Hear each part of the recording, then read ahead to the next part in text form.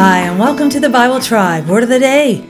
I'm Denise Pass with Seeing Deep Ministries, where we see deep in a shallow world and overcome the battles of the mind with the Word of God. Brokenness does not have to be a life sentence. We are all broken in one way or another, but God is our healer, and He restores what was broken. Reading today in the book of Proverbs, chapters 29, and the verse of the day is Proverbs 29:1.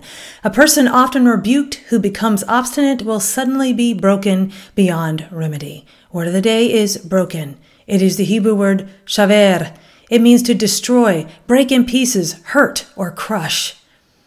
Solomon warns of the stubborn person who assumes nothing bad will happen to them, despite their lifestyle of sin.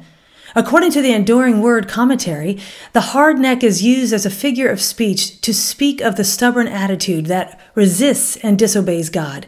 This proverb speaks about the man who is often rebuked but doesn't listen to the rebuke. Instead, he hardens his neck. This stubborn, rebellious man continues in his disobedience for a long time until he is suddenly destroyed, and there will be no hope for him without remedy. This describes the kind of person who thinks little of God's merciful patience and assumes judgment will never come for his continual rejection of wisdom and stubborn heart against God.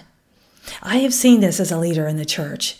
When you gently try to help free people from sin, their flesh recoils against you. But we are not to seek popularity with man, just obedience to God. But there's a brokenness that is beautiful. When our pride is broken and we humbly come before God, God is able to heal us and restore us. Psalm 51:17 says, "The sacrifices of God are a broken spirit, a broken and contrite heart. O God, you will not despise." Psalm 34:18 says, "The Lord is near to the brokenhearted and saves those who are crushed in spirit." God is near us in our brokenness. We don't have to clean ourselves up first. God purifies us. Christ's body was broken so our soul could be made whole. Do you feel broken beyond repair? Nothing is too difficult for God. Come to Him. Come and repent before God and ask Him to heal you. Then help to heal others. Go with God and His precious word, friends. Join us tomorrow in the book of Acts.